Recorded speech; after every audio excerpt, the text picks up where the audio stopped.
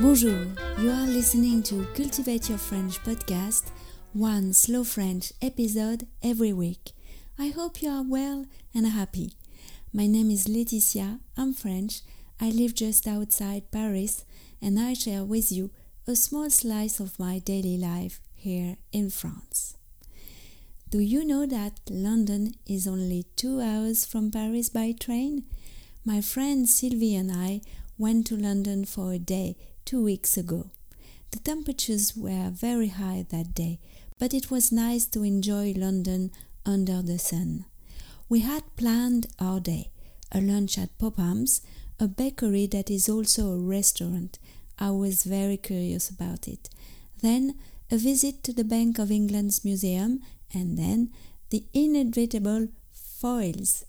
But we were a little bit early for lunch, so we decided to enter the little church of St. James, Islington, that was very close to the bakery. And we had an adventure there, as would say Elena Lavish, in a room with a view. This is what this episode is about. In the transcript, I will highlight for you 3 expressions that are very natural in French.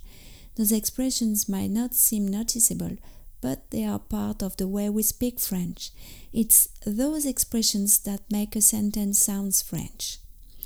The transcript is also a very useful tool to work on your French. With the text, you can do so many things. You can read what I say, obviously. You can see how the sentences are built, how the verbs are conjugated, and you can also use it to repeat the text on your own.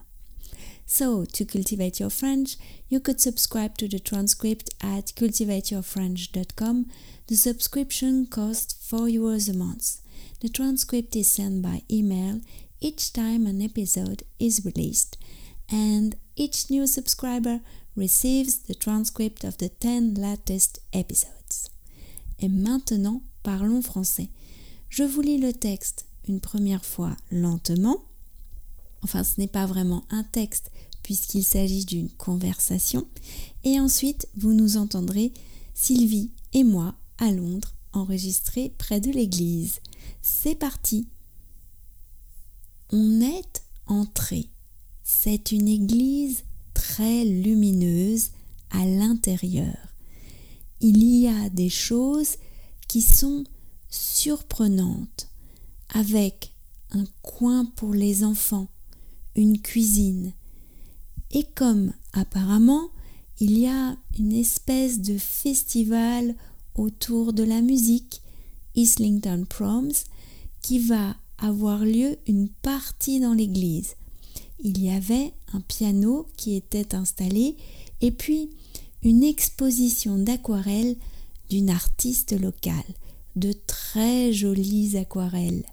Et puis, il y avait le prêtre et on a eu la chance de pouvoir lui parler.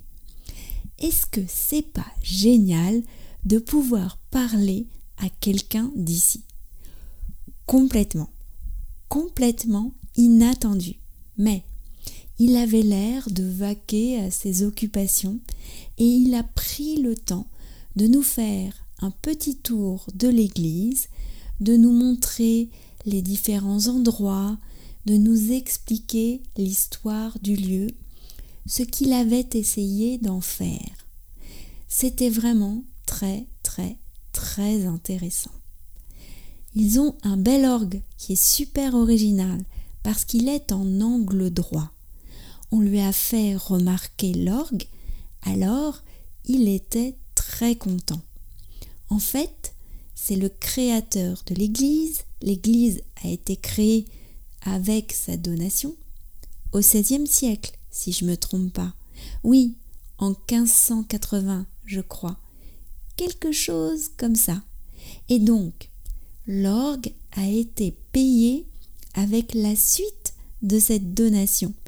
Mais plus de 450 ans plus tard. Exactement. Donc l'orgue est toujours là, bien que son donateur ne soit plus là depuis longtemps, et il a toujours ce lien historique entre le fondateur et l'orgue d'aujourd'hui. C'est une belle histoire. Et maintenant, Sylvie et moi à Londres. Et on est entré, c'est une église très lumineuse à l'intérieur. Il y a plein de choses qui sont surprenantes. Moi, je fréquente pas énormément les églises, mais des choses qui sont surprenantes, comme un coin pour les enfants, une cuisine. Alors, comme il y a apparemment, il y a une espèce de festival autour de la musique là qui va Islington Proms, qui va avoir lieu dans une partie. Dans l'église, il y avait un piano qui était installé et puis une exposition d'aquarelles d'une artiste locale, très jolies aquarelles. Et puis il y avait le prêtre et on a eu la chance de pouvoir lui parler. Est-ce que c'est pas génial de pouvoir parler à quelqu'un d'ici ? Complètement inattendu, mais il avait l'air de vaquer à ses occupations et il a pris le temps de nous faire un petit tour de l'église, de nous montrer les différents endroits, nous expliquer l'histoire du lieu, ce qu'il avait essayé d'en faire. C'était vraiment très très très intéressant.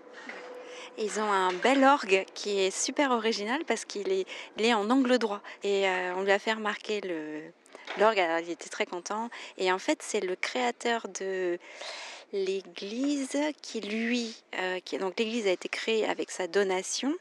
16e siècle, si je ne me trompe pas. Ouais, en 1580, je crois. Oui, quelque chose comme ça. Et donc l'orgue a été payé avec la suite de cette donation, mais plus de 450 ans plus tard. Exactement, donc l'orgue est toujours là, bien que son donateur, lui, ne soit plus là depuis longtemps. Et il a toujours ce lien historique entre le fondateur et l'orgue d'aujourd'hui. Ouais, c'est une belle histoire. Cultivate Your French, c'est fini pour aujourd'hui. Je vous retrouve avec grand plaisir la semaine prochaine pour un nouvel épisode du podcast. À bientôt, au revoir.